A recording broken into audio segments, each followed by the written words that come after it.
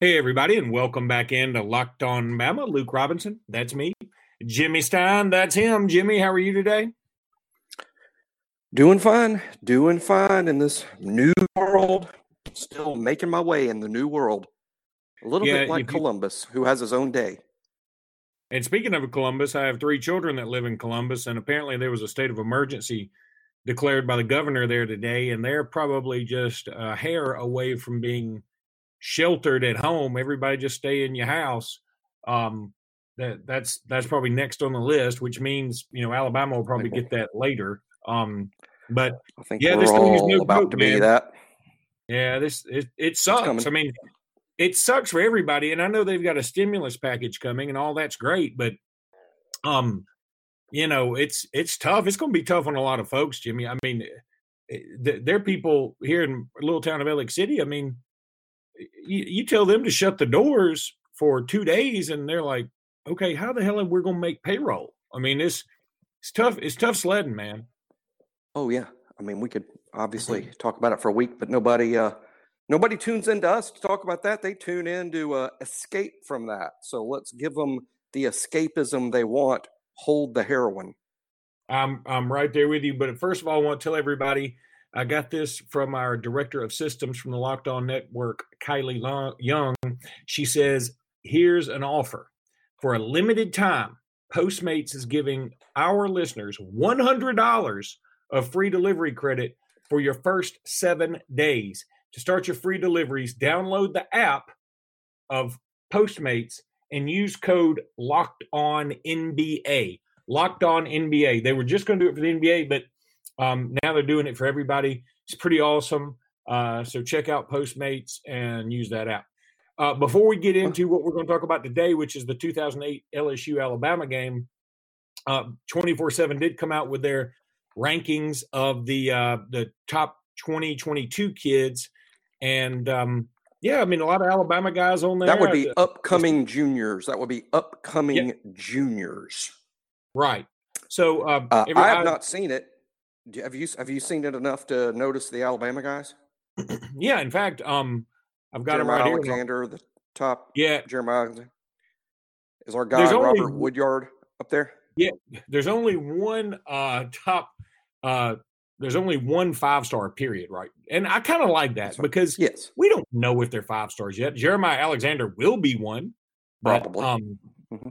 Anyway, so Alexander's number 1 in the state, and let's see. I don't see where they have him. I mean, I could pull it back up listed nationally, but and then Emmanuel Henderson, the running back from Geneva County. Auburn lean, by the way. Early Auburn lean. I think he grew up an Auburn fan. And then Traquan Fegans from Oxford. Cornerback. Yeah.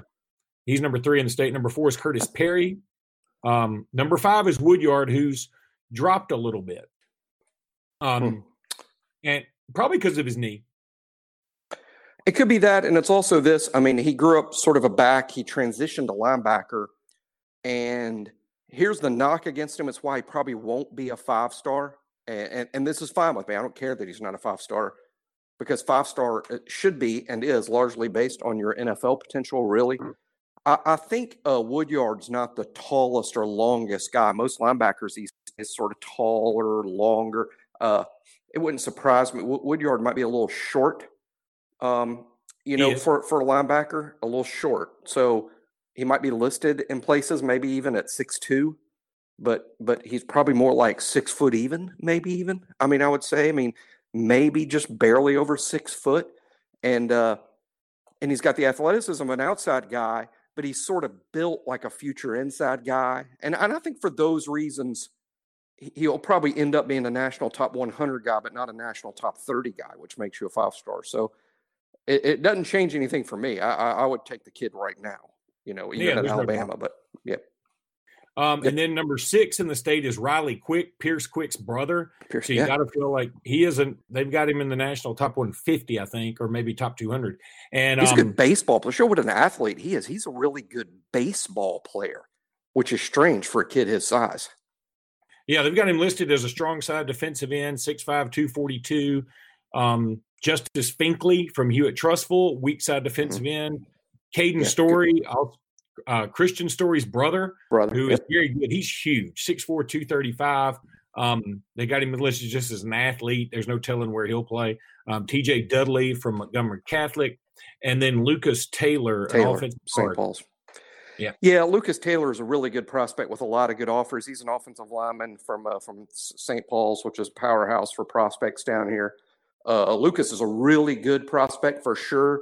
Likely a kid that will have an Alabama offer at some point. This may blow up totally in my face one day, and it's so early. So, I mean, we're just basing this on what? On 10th grade tape, right? I'm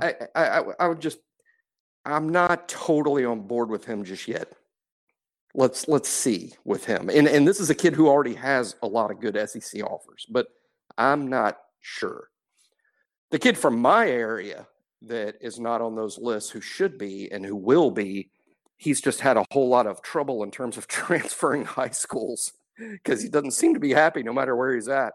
But Anthony Mix Jr., son of former Auburn wide receiver tight end Anthony Mix, he is a hell of an athlete. I have no doubt athletically he's a national top 100 guy. As a matter of fact, if I was told today, Jimmy, for Alabama, you can have Robert Woodyard or Anthony Mix Jr., you can have either one, I'm going to need like 30 minutes to make up my mind.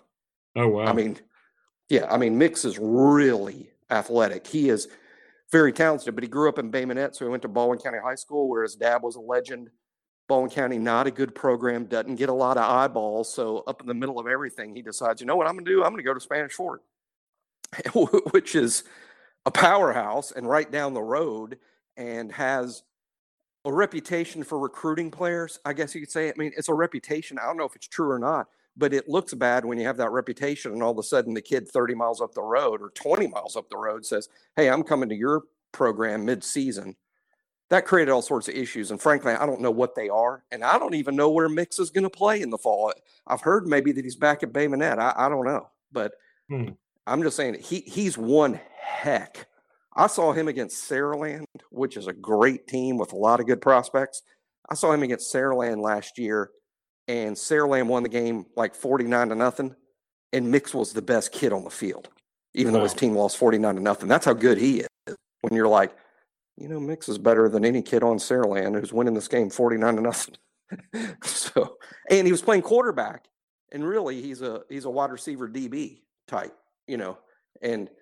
But boy, he is a greyhound, man. I love that kid as a player, but who knows what's happening off the field. So that's a little, and who knows if Alabama's got a real shot with his dad being an Auburn legacy. I don't know, but also know this, just again from reputation and whisper. I don't know.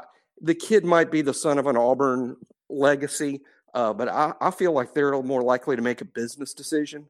You know, if they feel like Alabama's the better spot for him, I think that's what would happen. I get that sense anyway. That could be really wrong. Well, I mean, yeah, when you say Anthony Mix, I mean, I think most people know he played at Auburn. He wore number 9, if memory serves. And he was a good player. I mean, Anthony Mix was a good player. I would stop saying he was a great player, but he was a very good player, solid player. Probably he was one a better of those recruit. He was a big time recruit. Yeah. Maybe a little better as a recruit than he ended up being, but you know, regardless. Okay, Jimmy, let's take a break. When we come back, we're going to talk about that 2008 LSU game as promised. All right, we're back. Jimmy, one of the things we're doing now, we're going back and just sort of revisiting some big games of the Saban dynasty. We may, reach back into some Ray Perkins or Bill Curry or Mike Dubose or some other games later on. But for now, we're just sticking with Nick Saban stuff, and we're in 2008. Did Clemson last time. Going to talk about LSU this time because most everybody else has sort of hashed and rehashed the Georgia game, which was pretty incredible. But this game, I got to do it on the YouTube where you get to see it for like 23 minutes. They condense it into 23, pertinent minutes. I was at this game too, which was very cool. I loved every minute of it. It was a lot of fun. I forgot LSU was only ranked number 16 at the time. We were ranked number 1, of course, because Florida had lost a little bit earlier in the year to Ole Miss, if everybody remembers. And so it was number 1 versus number 16. And we come out guns a-blazing. Like we did. Glenn Coffee, first run, pow. I mean, just typical Saban Alabama stuff. And the other thing I noticed, man, when you play in Tiger Stadium at 2:30 in the afternoon late in the season, the shadows on that field suck so hard because it's kind of hard to follow the action. Well, doesn't it? I mean, in terms of the time of day, I mean, obviously. So, are you talking about like not in the? If I remember, that was like second half, right? No, it was a 2:30 game, so it was the first half where the shadows started kicking in. I was like, boy, this really sucks. I guess I did. Yeah, I didn't really notice that on my screen. I didn't really notice that too. Of course, I'm watching on my computer. This is something I watched at work on my laptop. I normally watch games on the big screen here at the house, but no, I watched the game on my laptop at the office this morning, and I didn't really notice that problem. But it could be because my laptop was not created in this century, I don't believe. That's true. I mean, it was your laptop was carved, not actually manufactured. I got my foot stuck in the CPU. And then, so John Parker Wilson makes a great play on, you think he's going to run. He sort of dips back at the last second, passes it to Earl Alexander, gets to the goal line and fumbles right at the freaking goal line. I mean, it goes out of bounds, and of course it goes to LSU. I mean, it doesn't affect us much because Rashad "By God" Johnson got the first of his 3 interceptions on the day shortly thereafter, and we did score. And it turns out I was right because it was John Parker Wilson on a sneak getting the touchdown, and that's when he did the cell phone thing, because LSU fans have been calling him, and we got penalized for it. We did, and today he might even. I mean, sometimes you can get tossed out of the game. It doesn't matter because we won. We won the game, and it didn't hurt us. And for whatever reason, it ends up a memory etched in your head that happened. But it was to me, it was a very even game. There were some ebbs and flows to it. We come out of the gate just kicking their ass, physically outstanding. I mean, where we're just physically whipping them on both sides of the ball. But then they score a couple of times, and it kind of goes back and forth, and it's pretty even. I think Alabama wins the second half, but then they win the last 8 minutes of the game. And that's how it ends up tied. And we could, in the end, a couple of things were in our favor. They ran it a little better than we did, which I didn't remember. I did not remember that until I watched it. They were able to run the ball on us better than we ran it on them. Not by a lot, but by a bit. Mark Ingram, total non-factor. And, of course, that's fine as a true freshman playing in Baton Rouge. I'm not going to put that on him, but he only had 6 yards on 5 carries. Glenn Coffey and Julio Jones was great, by the way, as a true freshman playing in Baton Rouge. Something like 6 catches for 160 yards. I mean, that's outrageous for a true freshman. I think we already knew Julio's greatness then, but looking back on it, you're like, what true freshman does that? And let's get back to game setup a little bit. We were ranked higher than they were, but we were new to being really good again. This same Alabama team the year before lost to Louisiana Monroe. At the time we were losing to Louisiana Monroe, LSU was winning the national championship. They were the national champions. They were Clemson. They're the LSU of right now. They just won the national title. We lost to Louisiana Monroe. A year later, we're ranked higher and we're favored, and we're in their place. Again, I get back to the transformation of our program overnight with a lot of inherited players, but the new kids that Nick brought in, Julio, we don't win that game without Julio. Another kid that made a big difference. They ran the ball on us pretty good, but not great. I saw 2 or 3 plays where Terrence Cody, he didn't make the tackle, and he gets no stat on the play, but he was the reason that their running play went nowhere. He controlled 2 gaps better than any Alabama player I've ever seen or ever will see. He was a fantastic 3-4 nose guard when the goal of the defense is to stop the run, which is what Nick Saban did even today, but especially back then. So Saban sprinkles in these new guys that really put us over the top. But I'm just amazed that we were this good considering just several games earlier, we had lost to Louisiana Monroe. I mean, it's just several games before when you think about it. So, but anyway, the game goes back and forth, back and forth. There are a couple of heroes, but if I'm given a hero of the game, there's one guy that deserves it more than any other, and there's no question who it is. It's not Julio and it's not Coffee, but it's Rashad Johnson, who had not only a 3-interception game, but the two biggest plays of the game. He intercepted a ball and ran it back for a touchdown, which is vital in a defensive slugfest. When neither offense is having a lot of success, both these teams only had 350 yards of offense. That wasn't a lot of offense, about 350 apiece. Rashad picks off a ball, pauses it. That's critical. That's why this game went into overtime. Not because it happened at the end, but without that play, we're not in overtime. And then in overtime, he picks off his third ball of the day, allowing Alabama the possession. I mean, or allowing it just to be a one possession each overtime with Alabama scoring, as we talked about before. So Rashad Johnson, the MVP, unbelievable that he was a walk-on and ended up being such an All-American type player for us, and then a long-time success in the NFL, now part of the Alabama broadcast crew. Unbelievable story that a walk-on could do that well, but also symptomatic of the Shula era when we didn't have the talent like we have now, and we needed walk-ons to play. We didn't have enough scholarship players. We needed walk-ons to play, and here's one that comes, sees his opportunity as a running back. It was actually showed up at Alabama to play running back, moved to defensive back, and becomes a pro football player.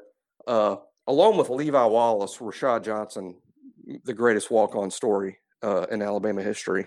And Rashad's a true MVP. Great win for Alabama. We beat the defending national champions on the road. As much as the Clemson game that we talked about, Luke, signaled that Alabama's really back and it's not a false alarm. This is like Alabama's for real now. This is a team that's tough and good. And then the Georgia game puts us over the top, as in like, well, we told you Alabama was back. Look, they just beat a really good Georgia team in Athens. We just beat the defending national champs. Now we're clearly, by anyone's definition, after that LSU game, Luke, we're a legitimate national championship contender. We might not win the national championship, but if somebody wants to win it, they're going to have to beat Alabama. And that's exactly how it all went down. So let's go ahead and take a break. And when we come back, we're going to talk a little bit more about this game because there still is a lot to digest. So, Jimmy, you touched on most everything I wanted to talk about for the most part, but I think this game, Julio probably had better games if you want to talk about the Tennessee game where he had 200 and some odd yards receiving, which a record which stood for a long time. Well, I say a long time, I guess long time relative to Saban era. It should have stood for a long time if we didn't have guys like Amari Cooper and Devontae Smith. But I guess it broke a record that had been around for a while. And he had a better game then. In the Auburn game in 2009, when he sort of helped, really, he's the one that got Alabama in scoring position to have the game-winning touchdown to Roy Upchurch. He had some great moments. But the LSU game in 2009, when he caught the pass, just a little screen pass and just took it to that crib. But this game might have been the most Julio of Julio games. He didn't have a touchdown, but every time he caught the ball, no one person was bringing him down. And there are plenty of times when he was hit, and actually it wasn't just like he was hit like a not wrap up missile shot. The guy would have his arms around his waist, and Julio's dragging him, and then another dude would pile on, and Julio's dragging him a little bit slower, but still dragging, and then another dude comes, and he's still dragging. He was the epitome of get 3 to 4 extra yards after a catch after initial contact. I mean, it was crazy how every catch was like that. And then the one time Patrick Peterson did bring him down in overtime, but Julio had already done the damage that needed to be done. It was a beautiful pass from John Parker Wilson, too. It's just a shame. It would have been a lot more of an interesting, fun ending had Julio been able to get those extra 2 yards to get that touchdown and win it in overtime. Coffee, you're talking about the running game. You're right. Alabama was outrushed by, 80 yards in that game, plus or minus. But Coffee had a good game, 26 carries, 126 yards with 2 touchdowns. And John Parker Wilson, well, actually, Coffee only had 1 TD.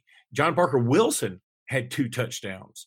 Rushing, passing wise, he was 15 of 31 for 215 and a pick. I mean, that sounds about like what most Alabama quarterbacks are prior to Tua Tagovailoa. And that's right. I think Tua's ruining the perception of all previous Alabama quarterbacks. And I'm not saying John Parker Wilson was great. I'm just saying this: by all Alabama standards previously set, John Parker's a pretty good quarterback. Oh yeah, I mean, he's not pretty good; he's real good. Yeah, and his senior year. I mean, obviously, people look at if you want to complain about that he was a 500 quarterback, as a sophomore and junior. I mean, good Lord. I mean, you're gonna, that's insane. Let's go stick Patrick Mahomes at Kansas, and let's see if he wins the Heisman. Hell, Patrick Mahomes didn't win the Heisman at Texas Tech. That's right. As a matter of fact, coming out of Texas Tech, a lot of people were like, he's a product of the system. That's what they said about him, But no, a product of the system that lost games, losing 4 and 5 games a year. So, John Parker is a good player. I said this the other day on TI or somewhere, and as usual, it gets misconstrued. But look, quarterbacks. Here's the quarterback that's almost always overrated. 6'4", huge arm, runs a 4.5 40. That guy's going to be rated really highly. Everyone's going to want him. And some of the time, that guy ends up really good. But most of the time, that guy's overrated. Here's who is perpetually underrated. Barely over 6 foot, not fast, doesn't have a huge arm, wins games every single week. That guy is underrated. And that's sort of John Parker in his senior year once he had a good team around him, Yeah. Game managers, it's like my perpetual soapbox game. And I heard a coach on TV one time. He put it really good.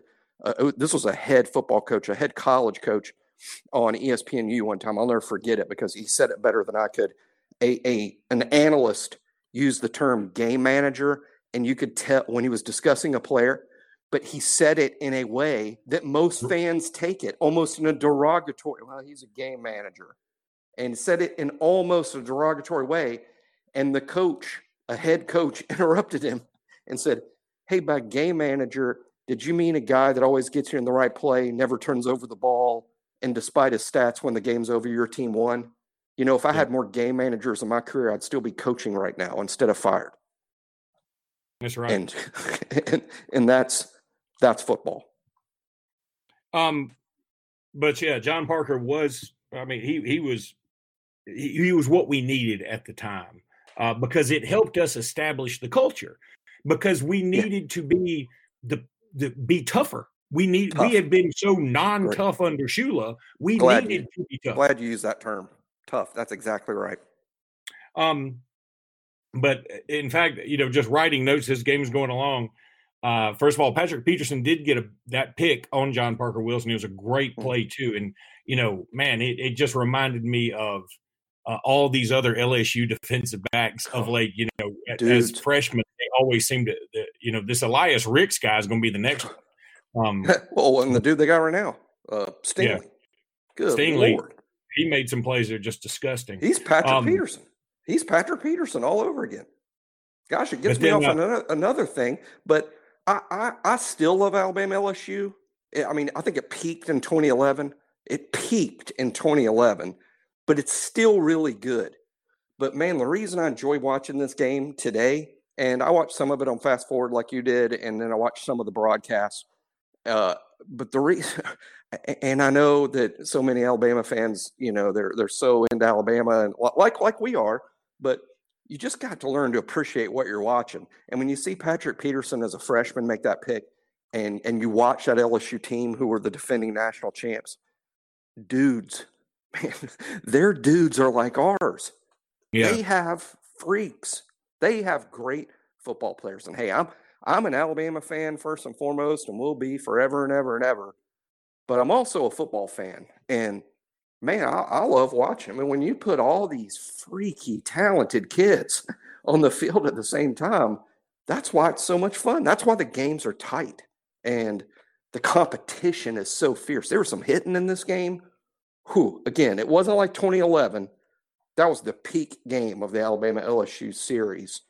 But Patrick Peterson's fun to watch, just like Stingley is now, and just like Elias Ricks is going to be.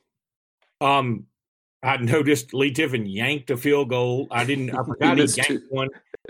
He missed two. We bragged on him just yesterday. The one at the end was blocked, yeah. Yeah, that's right. The one at the end was blocked. The big interception return for a touchdown, you're absolutely right, by Rashad Johnson was just a thing of beauty. And we needed it so much for momentum because they had a 7-point lead at the time, and they had the ball, obviously, and they were on, they were like on their own 30, and he threw one, kind of let one sail over the middle, Jarrett Lee did. Arenas never really got untracked until his final punt return.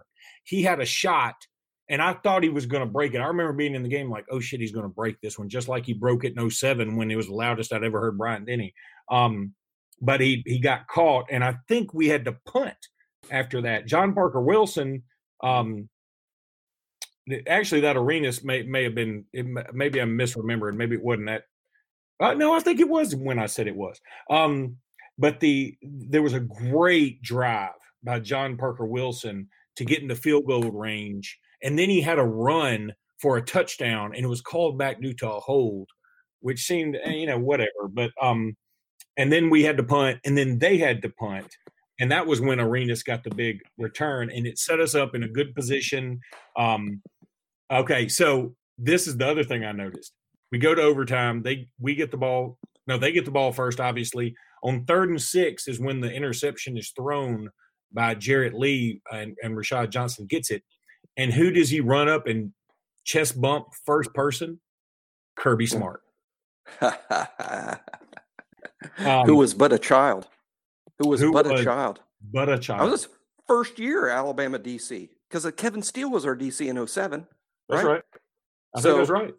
So this is Kirby Smart's first year as a DC. Who would have known? 13 years later, he'd be Dr. Evil to Alabama. Yeah. 12 years later. And then the other thing I noticed from that game, I love looking back at some of the old scores, like BYU was number 17 or some shit. Oklahoma beat the fire out of. How is BYU not better? I mean, I guess I see BYU's recruiting disadvantages. I see them. I mean, I get it. I mean, it's got to be hard to recruit to a campus where I think it's the death penalty if you're called with a beer. So that's maybe I'm answering my own question, but it truly is a national program. That beautiful stadium, that great history. To me, it's a cool place. And while it's a very small demographic, they should dominate it and get the kids they want out of their small demographic. And I'm not just talking about Mormons. I'm talking about white Mormons. Well, kids that want to be really serious about their devotions and studies, and kids who don't drink anyway, and that don't party, and that are going to college, and then they also get to do their mission work, which means that their kids generally are older than their competition because many of them have been away on their missions and come back. And they have a great quarterback history, almost unrivaled. I mean, they've had as many good quarterbacks. Now, I know it's been a good while, but I'm just saying BYU should be better than they are. They also have their own network. I mean, that Mormon network that's on all the cable and satellites, and they play BYU games, and it's all BYU all day long. I mean, they had that way before the Longhorns had their own network. So yeah, but their network is just, I mean, like, that's the problem. Yes, it's BYU all the time. Oh, wait a minute, it's BYU all the time. Just saying. I'm not saying they should be top 5. I'm just saying, why hasn't BYU been better? And it's about coaching. They haven't had the right guy. That's kind of like saying HBO has nothing but Caddyshack 2 all the time. Wyoming beat Tennessee on this day, 13-7. Oh man! Did you see that on the scroll? I didn't notice that. I wonder it would be fun. I say fun to go back to like 98 Tennessee when they won the national championship. Peak Fulmer, 98. They win the national title with T. Martin. And it would be fun going through their results and game to game and sort of circle a game. Just like yesterday, Luke, we circled the Clemson game as when it all turned around for Alabama. That was the birth of the Saban dynasty that lives to this day. I wonder if there's a Tennessee game we could circle that was the death of Tennessee that they've never really recovered from. Well, I'll find that. Yeah, let's look at that in the next day or two. It'll be hard to find one because there's been. But what game did they lose that they never really bounced back from? I'll tell you one that jumps to mind, and you may call me crazy here, but what about Alabama, Tennessee, 2007, when we had Bookgate, and the line went off the board for a while because everybody was like, "Oh shit!" Now I'm looking at their 07 season; they did finish number 12, unbelievably at 10-4. How did we? So it had to be after that then. Yeah. Now here's the thing though. That we beat them 41-17, and then they squeaked by South Kakalaki 27-24 in overtime. They beat Louisiana Lafayette. They beat Arkansas. They beat Vandy. They beat Vandy 25-24. They win at Kentucky in 4 overtimes, 52-50. Oh, they weren't very good then. They do go to the Georgia Dome to play LSU, and they get beat 21-24. So maybe that isn't it, but it. You could start seeing chinks in the armor by then, at least. Chinks in the armor, yes. And maybe that's it. Maybe there won't be a game we can circle because it's just maybe a slow deterioration.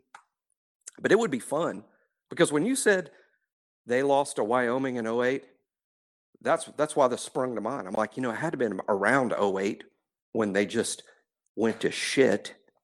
Well, I may have found it starting in 08. They go to UCLA and lose in overtime, 24-27. What was their record in 08? I'm about to pull that up. Let's see here. It ain't good. They're 5-7 because they lose it.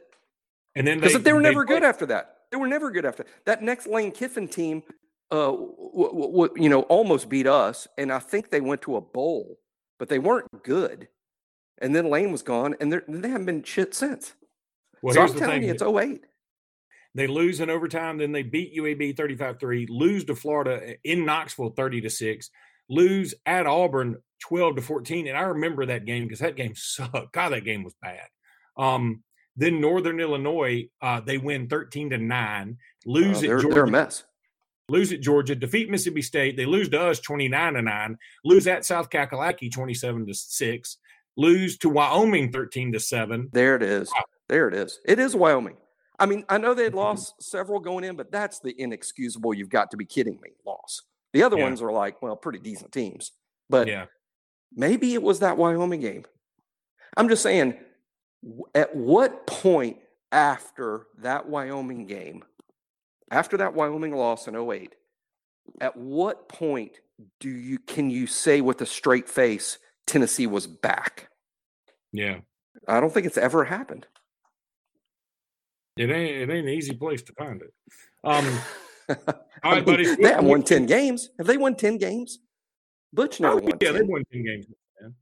So Butch won 10 once? They've won 10 games. I'm about to hang on. I think they've won 10 games a few times since then. Let's see. Then I'll take it back. Because 10 wins is a good season. Trying to find their seasons here, but there used to be college football data warehouse. I'd look up that stuff, and it was good, but I think that website went away. Yeah, screw it. I'm not going to look for it anymore. Okay. What game you want to do next, man? These are my thoughts. I will let you pick after I narrow it down. I love the chronology because I think it keeps people like, hey, keeps people, if we just jumped around, it's confusing. But do we want to? I believe we 3 weeks after LSU, we kicked Auburn's ass. We could do the we ended the Auburn streak emphatically 08 game. Oh yeah. Or I'm not opposed to. Some people may be against this. I'm not opposed to doing the 08 Florida loss because it's what stopped us from winning the national championship. Let's just do them both. Let's well, do I, the can't, Florida. I don't know if I can watch two. I don't know if I can watch 2 games in 24 hours. No. I'm saying we do. We'll do one Auburn. day and one the next. Okay, let's do Auburn next. Let's do the Auburn game that ended Auburn's 6-game win streak against us, and we do it emphatically. It'll be fun to watch and fun to talk about, and it's the game that I think by beating LSU, we won the West anyway. Mm-hmm. Beating LSU, we won the West. So we're going to the championship game, but we wanted to go to the SEC championship game with the national championship on the line, and that meant beating Auburn. This was the BCS days, not CFP.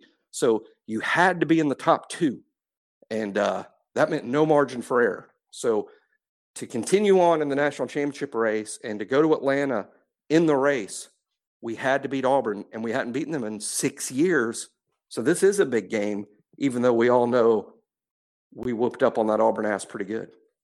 Yeah, we did, but it was only 10-0 at the half, if memory serves. Yeah. So it wasn't it was an absolute blowout. Yeah. Second half made it a blowout. 08 Auburn tomorrow. I'm all Auburn all the time. Roll Tide. Roll Tide. See y'all tomorrow.